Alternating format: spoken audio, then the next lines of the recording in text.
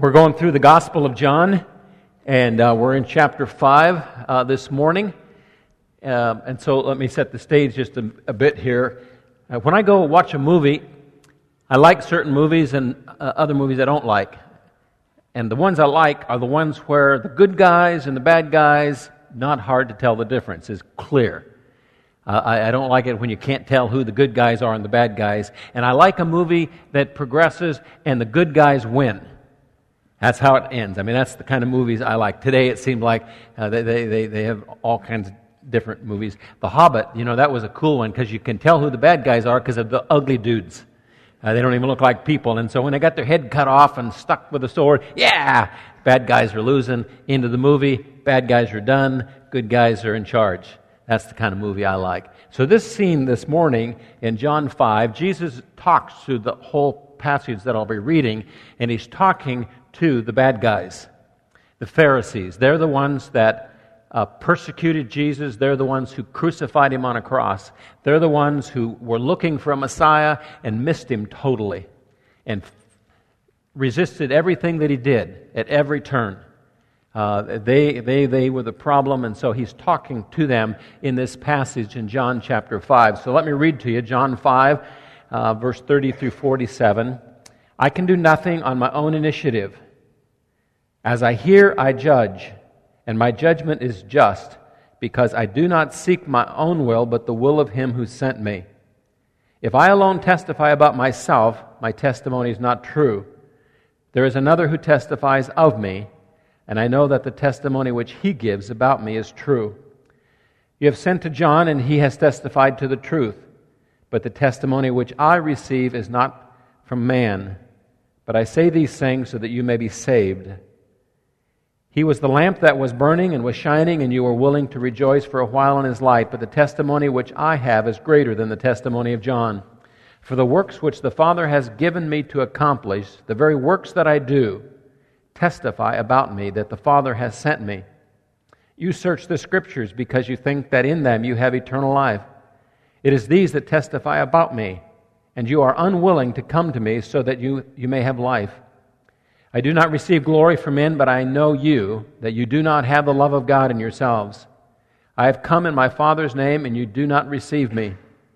If another comes in his own name, you will receive him. How can you believe when you receive glory from one another, and do not seek the glory that is from the one and only God? Do not think that I will accuse you before the Father. The one who accuses you is Moses, in whom you have set your hope. For if you believed Moses, you would believe me, for he wrote about me. But if you do not believe his writings, how will you believe my words? So we'll look at that passage in detail. And if you have your notes in your bulletin, we'll fill in the blanks as we go through this passage. Number one, the basic theme of the Gospel of John is how to have a true relationship with God that is growing more and more intimate. And so as we started in the beginning, John 1:1, and have gone through the book, and as we get to the end of it, we'll find that everything that John writes, he is addressing the issue. How can you have a relationship with God that is real, true, genuine, and not simply intellectual assent to some historical fact? That's a relationship that is growing and getting stronger.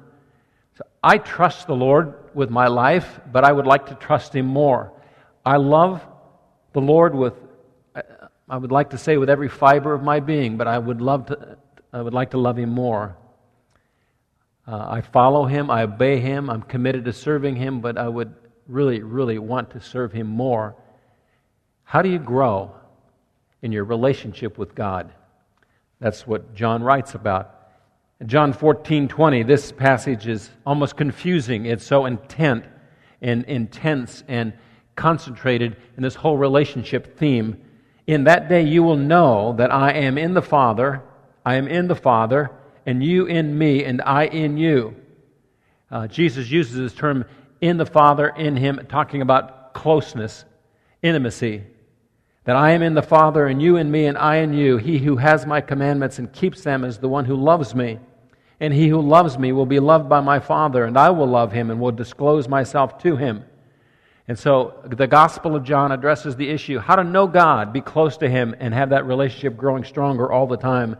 Number two, the principles, the laws that apply to our relationship with God also are the same principles that apply in our relationship with each other. So when you learn how to have a growing relationship with God, you also learn how to have a growing relationship with your wife, with your husband, with your parents, with your kids, with the person you work with your boss. The same laws that govern relationship with God govern relationship with each other, and John deals with these through the entire book. In this passage this morning, he's going to be dealing with the key issue. 1 John, what we have seen, he said, what we have seen when we were around Jesus and heard we proclaim to you, so that you too may have fellowship, intimacy with each other, fellowship with us, and indeed our fellowship is with the Father and with His Son, Jesus Christ. Number 3, the number one problem in relationships with God and people is our pride.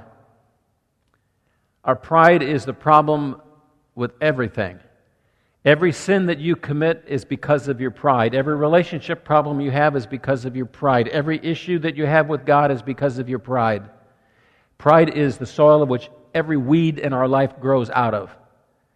When I came back from my bicycle trip across the U.S. and flew home from Portland, Maine, about halfway home on the trip, I started getting sick.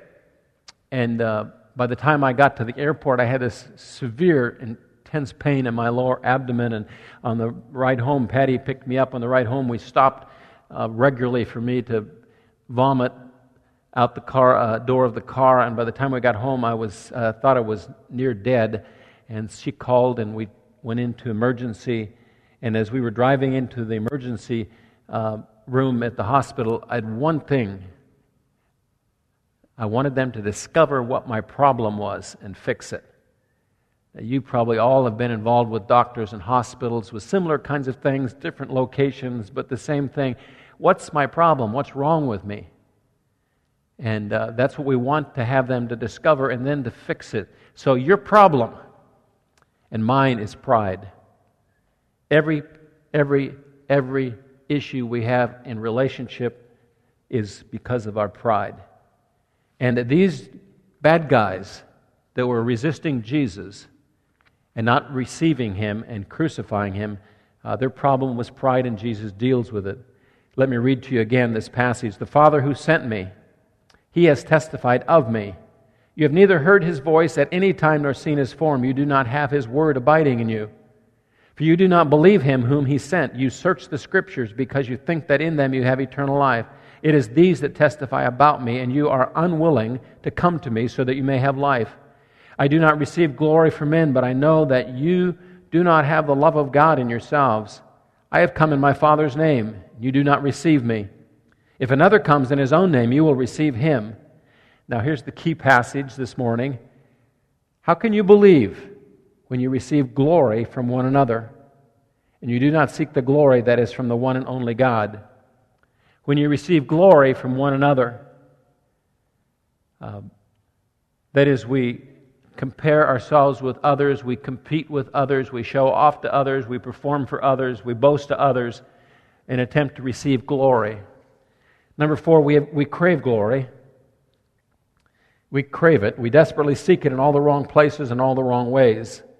We are created by God in His image and in His likeness, and we were created by God with glory. Incomprehensible, amazing, immeasurable glory was ours by creation, by birthright, because of who we were created by and who we were created like. But the first time we sinned, we lost it all. And now as we live our life, we have this vacuum in us. We crave glory. And everything we do is an attempt to fill that void, that glory void inside of us. I like to go up to Alaska and visit my son-in-law and daughter because my son-in-law takes me hunting. And the very first time that we went up to see them after they moved up there, he and I, just the two of us, went hunting, and we drove all the way up to the farthest you can go north on the Dalton Highway, and then we hiked in off the road where we parked 5 miles because the pipeline, Alaskan pipeline, is along the road, and you have to be 5 miles away before you can shoot a rifle. They don't want you shooting a hole in it. It's kind of expensive, oil is, and so we had to hike, and we were on the tundra, and it's the permafrost, and in the summer, we were there in late September, all the permafrost, much of it has thawed. And so when you're walking on the tundra, every step you sink in to this mossy stuff about a foot, and then you pull your foot out, and then you take another step. And so 5 miles is like, whoa, it's tough. And back when I went, I was quite a bit heavier than I am now and way, way more out of shape than I am now. And so by the time we got in there 5 miles, I was close to dead. And so I had a pack on, my son-in-law had a pack on, and we got about a mile in, and he took my pack and put it in his pack, and I was walking in with nothing. And that was so nice. He's a tough dude. And we got in there and we camped. The next morning we took off to hunt, and he took everything in his pack, let me walk with just my rifle. Problem was he was in quite a bit better shape, way better shape, and so pretty soon he was way off in front of me with everything in the pack, and after about 3 hours, I got really thirsty. And he had the water. And so I'm yelling at him, and I'm waving at him. I even shot my rifle. Nothing. I mean, he is way off in front of me, and I got so thirsty that I couldn't even, I could hardly swallow. Well, I'm walking in water. I mean, all that permafrost is thawed, and it's just kind of marshy. But when you look at it, it was green and yellow, and it didn't look like water. But it had to be water, because it was frozen and it was ice. And it sort of mixed in with the grass, and it was probably fine, no problem. And so I got to the point where I couldn't stand it any longer. Got down on my hands and knees, and I blew the slime off the water as best I could, and then took a big gulp. Oh, wow. I was craving water. And you're thinking, you drank that stuff. You would have drank it too. I mean, when you're thirsting to death, you drink it. Whatever it is, I drank it. And we're craving glory. We have to have it. We were created for it. And we seek it in all the wrong places. And the result of seeking glory from people is pride. Is pride. And it is the source, it's the soil of every problem that we have in our life. John 5:44 again, how can you believe when you receive glory from one another and you do not seek the glory that is from the one and only God? Romans 3:23, all have sinned and fall short of the glory of God. The glory we were created with, we lose it. 1 Peter 1:24 creates a visual image. All flesh, that's us, you and I, we're like grass, and all its glory is like the flower. The grass withers, the flower falls off. So there you are, a daffodil in the spring. It grows up, beautiful flower, and pretty soon it dries up, flower falls off. That's us. Our glory is left, it's gone, there's a void, there's a vacuum, and we will desperately seek it. And we seek it from people. And when we do, we will have relational problems, fights, arguments, and we will have problems in our walk and relationship with God as well. Number 5, it is our pride that causes us to reject Jesus as our Savior. See, He gives us eternal life, free. He does everything. You ever have somebody, you go out to dinner with somebody and they say, hey, I'll pay for the meal. Okay, I'll pick up I'll pay the tip. No, that's fine. I'll pay the tip too. Okay, well, I'll pray. I'm a professional. Yeah, I can do something. You pay, I'll pray. So we want to contribute. And so Jesus says, I'll pay the whole bill. You can't get to heaven on your own. I mean, not even a little bit. Nothing you do. I'll pay the whole thing. I have paid the price of your sin. All you have to do is accept the free gift. Believe what I did was for you and accept it personally by faith. See, in the core of our being, in this flesh, it's subconscious. We don't really, I don't want a free gift. I'm not going to go to heaven on a free bill. I think I can get there on my own. We don't really say that. We don't even think that, but it's there in the core of our being. And so when people stiff-arm Jesus, just like these Pharisees, it's not an intellectual thing. It's driven by pride. John 5 again, the Father who sent me, He has testified of me. You have neither heard His voice at any time nor seen His form. You do not have His word abiding in you, for you do not believe Him whom He sent. You search the Scriptures because you think that in them you have eternal life. It is these that testify about me, and you are unwilling to come to me so that you may have life. I do not receive glory from men, but I know you, that you do not have the love of God in yourselves. I have come in my Father's name, and you do not receive me. If another comes in his own name, you will receive him. How can you believe? How can you believe when you receive glory from one another, and you do not seek the glory that is from the one and only God? Number 6, it's our pride of man that prompts us to invent all kinds of alternate ways to God other than God's one clear way. For 40 years of pastoring, I've had dozens and dozens, hundreds of discussions with people about God, about Jesus, about the Bible. Some of the people I know, some I don't. Some have been here in the church, some have been in airport waiting rooms, next to people on planes, all kinds of discussions. The number one discussion of all the discussions I've had over the years, the topic that I've had a discussion with more than any other, in fact, more probably than the second, third, fourth one put together, is this whole issue of, is there just one way to heaven? Really? I mean, don't you think that a person who's sincere as a Buddhist or a Muslim, I mean, don't you think that that counts for something? I mean, don't you think a person that's a good person? I remember over here in the kitchen, I read a verse to a guy, and he got angry. How can you believe that Buddhists aren't going to heaven when they're so sincere? John 14:6, that was the passage I read to him. I am the way and the truth and the life. No one comes to the Father but through me. He said, that's so dogmatic. Wasn't my idea. We're talking God. He made you. He made the world. He made everything. He made heaven. He made hell. He made the rules. He's the one who's going to let you in or not. Kind of seemed like he could be dogmatic if he wanted to. So why is it that people have such a hard time accepting the fact that God can have one way? Well, it's not an intellectual thing, it's a pride issue. Let me read to you this passage again. The Father who sent me, He has testified of me. You have neither heard His voice at any time nor seen His form. You do not have His word abiding in you, for you do not believe Him whom He sent. You search the Scriptures because you think that in them you have eternal life.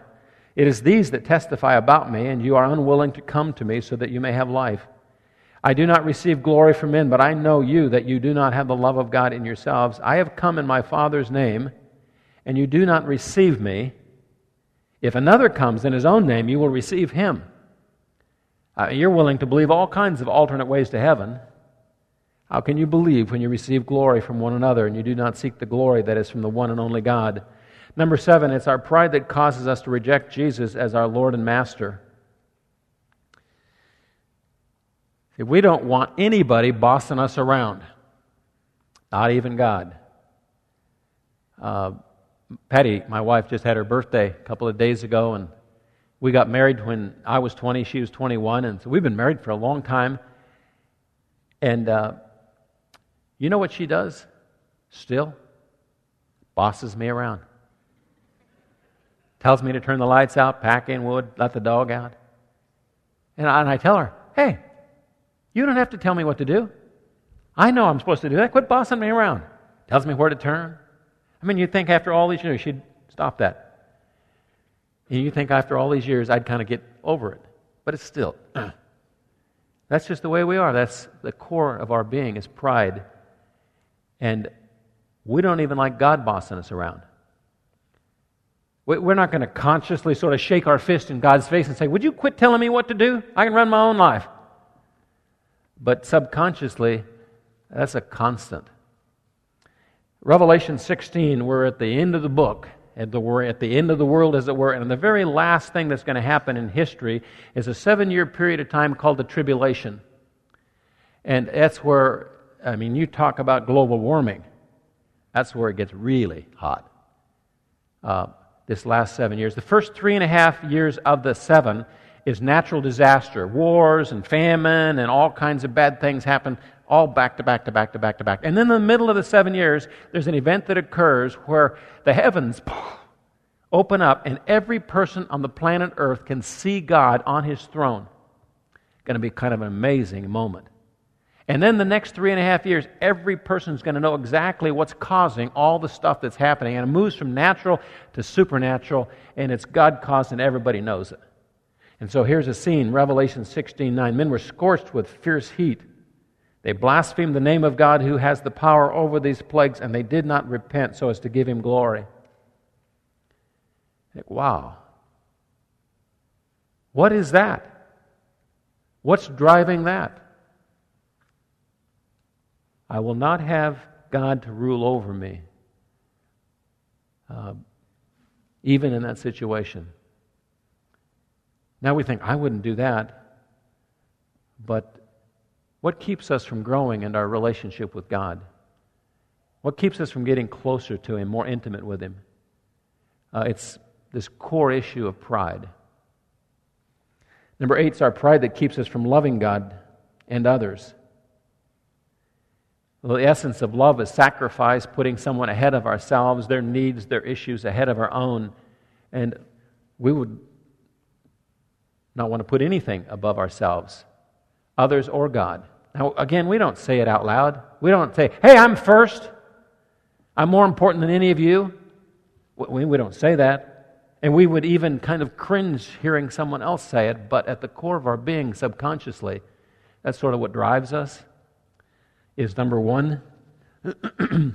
John 5 again, the Father who sent me, He has testified of me. You have neither heard His voice at any time nor seen His form. You do not have His word abiding in you, for you do not believe Him whom He sent. You search the Scriptures because you think that in them you have eternal life. It is these that testify about me, and you are unwilling to come to me so that you may have life. I do not receive glory from men, but I know you, that you do not have the love of God in yourselves. You do not have the love of God in yourselves. I have come in my Father's name, and you do not receive me. If another comes in his own name, you will receive him. How can you believe when you receive glory from one another and do not seek the glory that is from the one and only God? Number 9, it's our pride that causes the conflicts that we have. And I don't know if you have conflicts in your life, but they're caused, every one of them, without exception, by the pride in us. Whether that's somebody you know or somebody you don't know. Somebody that you're close with or somebody that drives by you on the freeway. Every conflict that we have is caused by our rights, our personal rights that are generated by our pride. In our culture, rights have gone to seed. And so we've got a whole bunch of these rights. And if somebody steps on them, violates them, then we get angry and we defend them and we have conflict. Genesis 37:8, Old Testament story about Joseph. His brother said to him, "Are you actually going to reign over us? Or are you really going to rule over us?" So they hated him.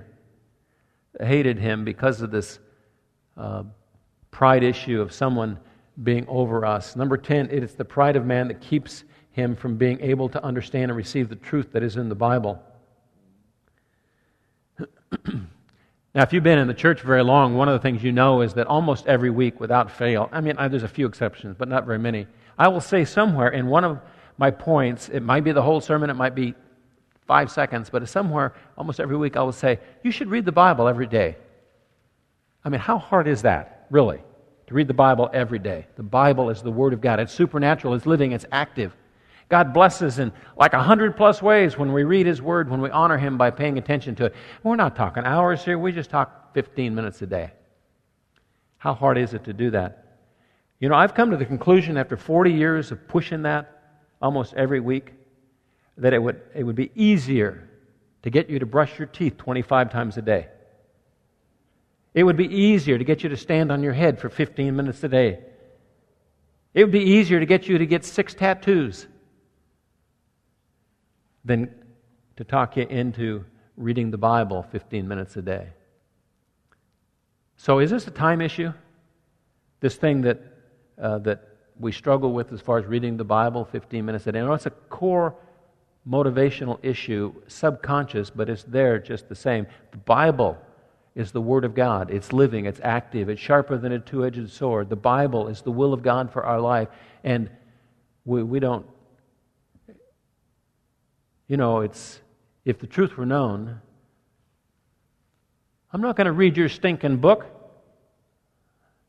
You don't say that.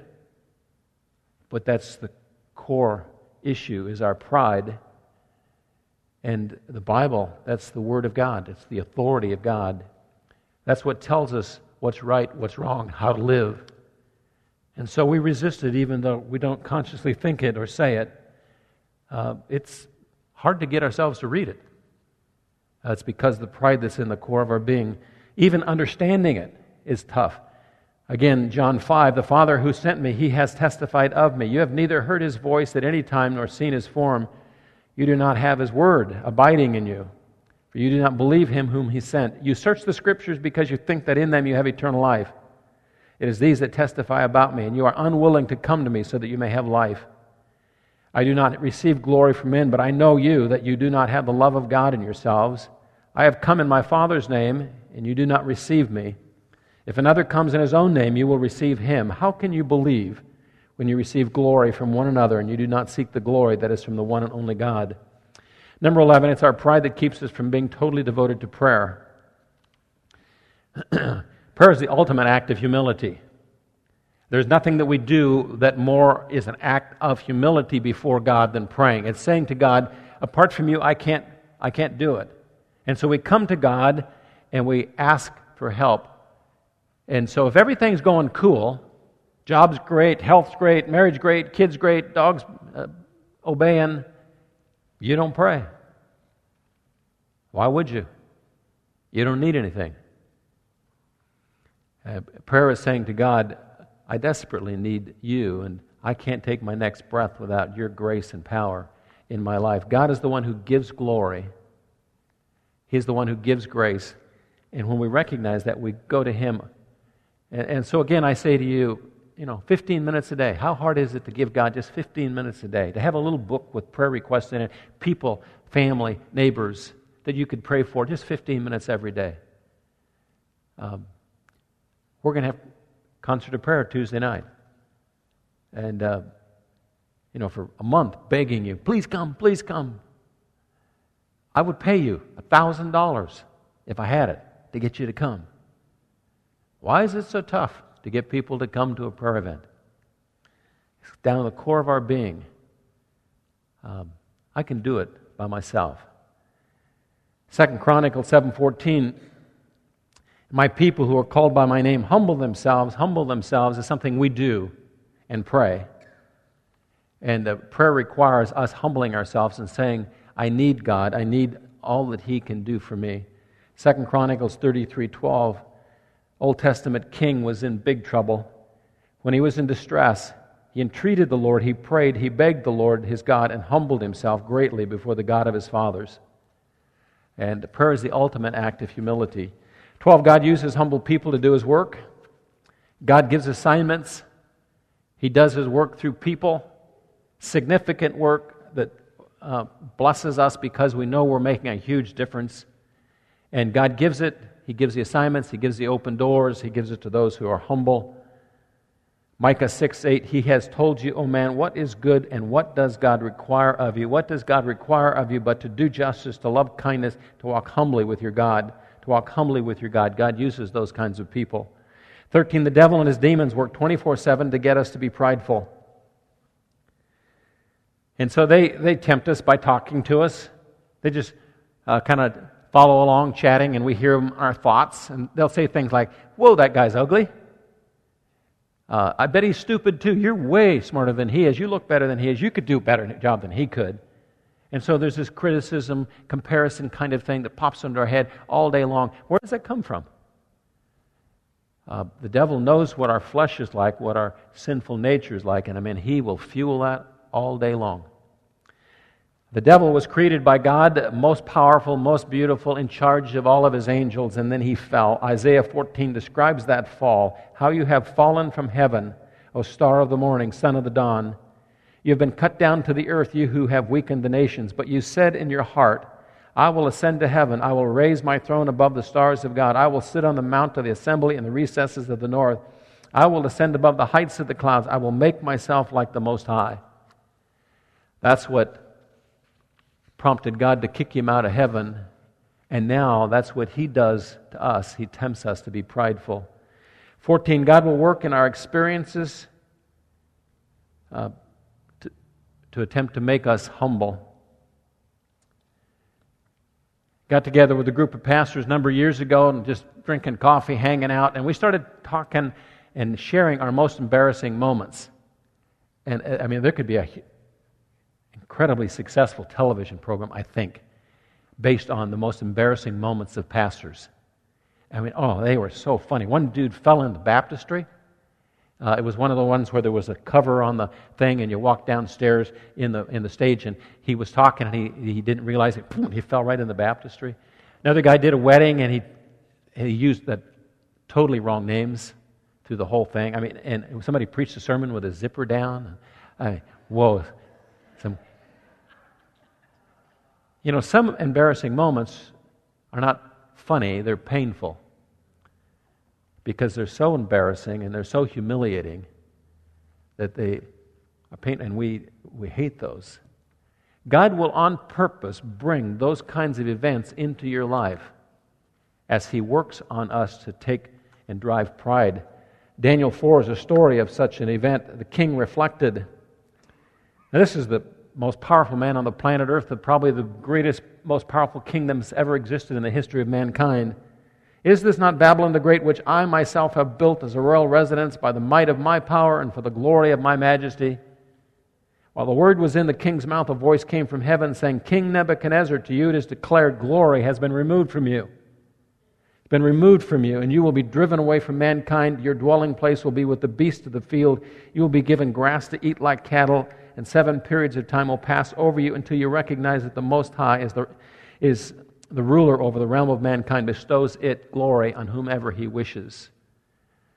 And so here is the most powerful man in the world, and he takes all his clothes off, he gets down on his hands and knees, and he starts eating grass like a cow. Now, when he came back to his senses and had coffee with a bunch of the local kings, I bet this was his most embarrassing moment. And God did it. And He works in our life, in our circumstances, because humility is what God prizes, what He blesses, and pride is what He resists. 15, Jesus, even as infinite God, was the perfect example of humility. Do you want to know what it means to live as a humble person? Read the life of Jesus. Even in His conversation with these Pharisees, He was humble. And so the question all day long, every day, is what would Jesus do? How would He act?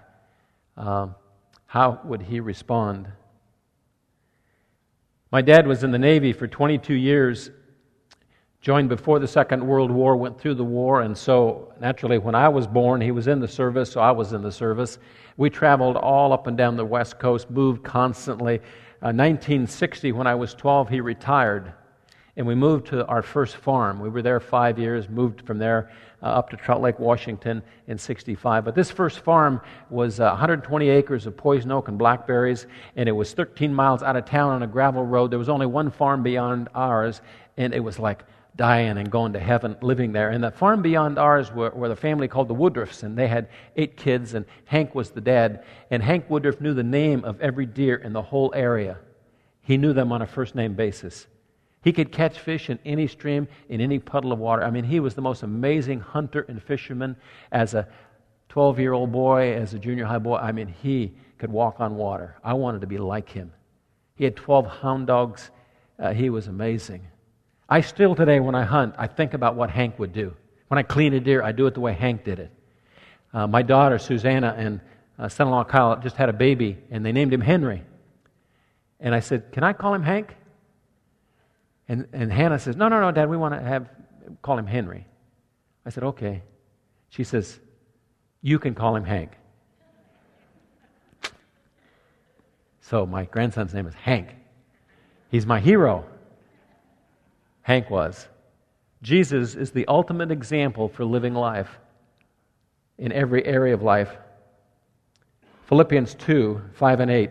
Have this attitude in yourselves, which was also in Christ Jesus. Have this attitude in yourselves, which was also in Christ Jesus, who, although He existed in the form of God, He did not regard equality with God a thing to be grasped. He was God, creator of everything. He emptied Himself, to Taking the form of a bondservant, being made in the likeness of men, being found in appearance as a man, he humbled himself by becoming obedient to the point of death, even death on a cross. The God of the universe died, took my sin, took my shame upon himself. 16, God gives grace and glory to those who humble themselves. So, I crave glory, you crave glory, we'll do anything to get it. And the legitimate, the effective, the right way is to say, God, you give glory, you exalt, you give worth, you give value. Who do you give it to? It's not performance, it's humility. When we humble ourselves before God, He exalts us. When we humble ourselves before people, He gives us glory. And so, the natural way is 180 degrees off of God's way. We exalt ourselves.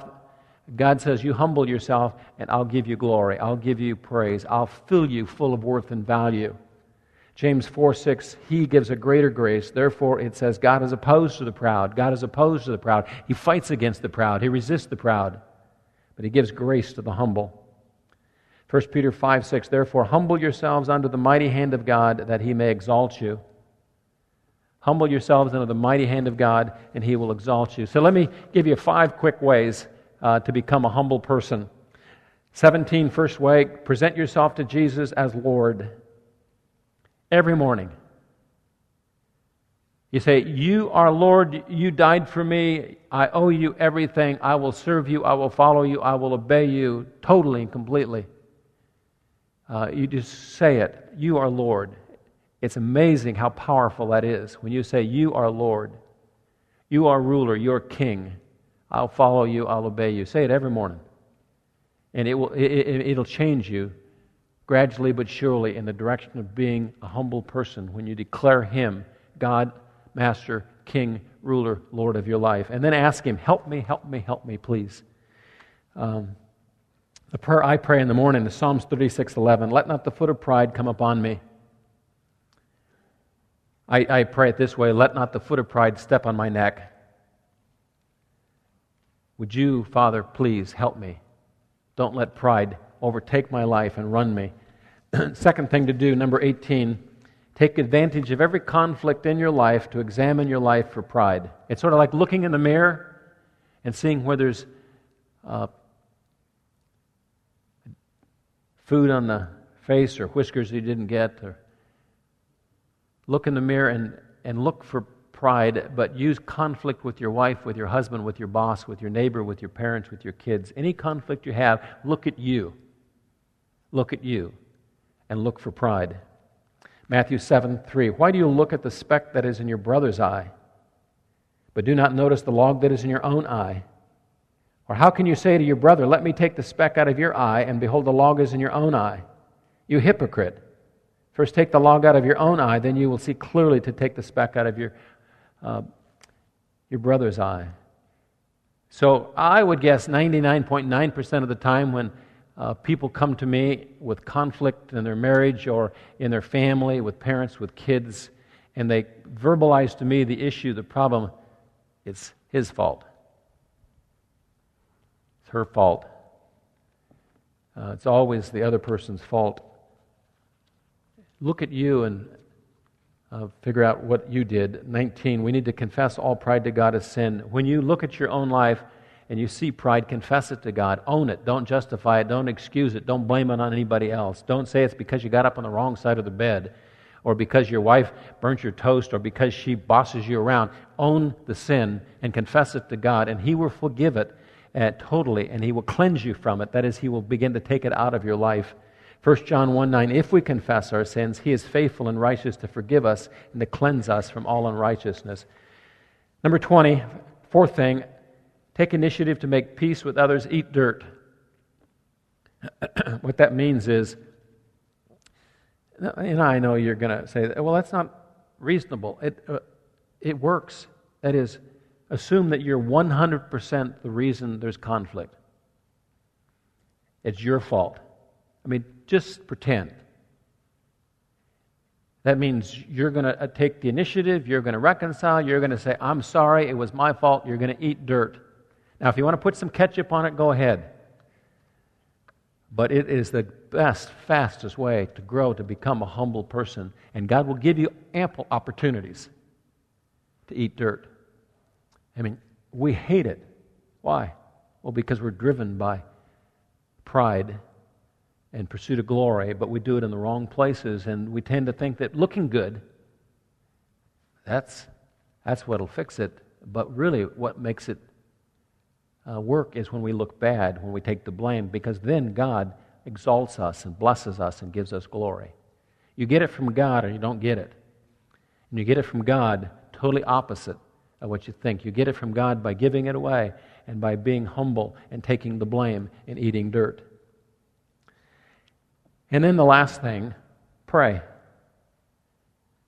Humble people pray, praying people are humble. Now your soul rejects, your flesh fights, resists, but understand, if you want to be a humble person, do what humble people do. Pray. The very act of praying will develop in you the core of your being, the attitude of humility. And so you just take advantage of opportunities. You just say, okay, he's nagged at me every week. I'm going to do it. I'm going to pray 15 minutes every day. Well, maybe I'll start out with 3 days a week. But make a commitment, find a place, pick a time, get a notebook, and do it. And the very act of praying will grow you from the inside out into a humble person like Jesus. And when we have corporate prayer times as a church, don't ignore those. Look at it as an opportunity to grow in humility and to push pride out of your life. A time when God will give you His glory and give you worth and value that comes from Him to the very core of our being. It's not difficult to understand, but it is something that our flesh resists at every step. So, determine to grow in humility and be incredibly blessed by God when you do. Let's pray. Father, thank you that you have given us the free gift of eternal life. You've given us the free gift of living with you forever in glory. So many resist, like they did here in this passage. It's not an intellectual thing, it's a pride issue. So much of the time we struggle in our walk and our relationship with you. We're on again, off again. It's not a busyness thing, it's a pride issue. We don't read our Bibles, we don't pray, we have conflict with family, with people that we care about. And Lord, it's not an issue of people doing things, it's an issue of our pride. I pray that we would want very much to conquer that and to walk humbly with our God. To have the attitude in ourselves which was in you, Lord Jesus. Help us to grow. We love you. In Jesus' name we pray. Amen.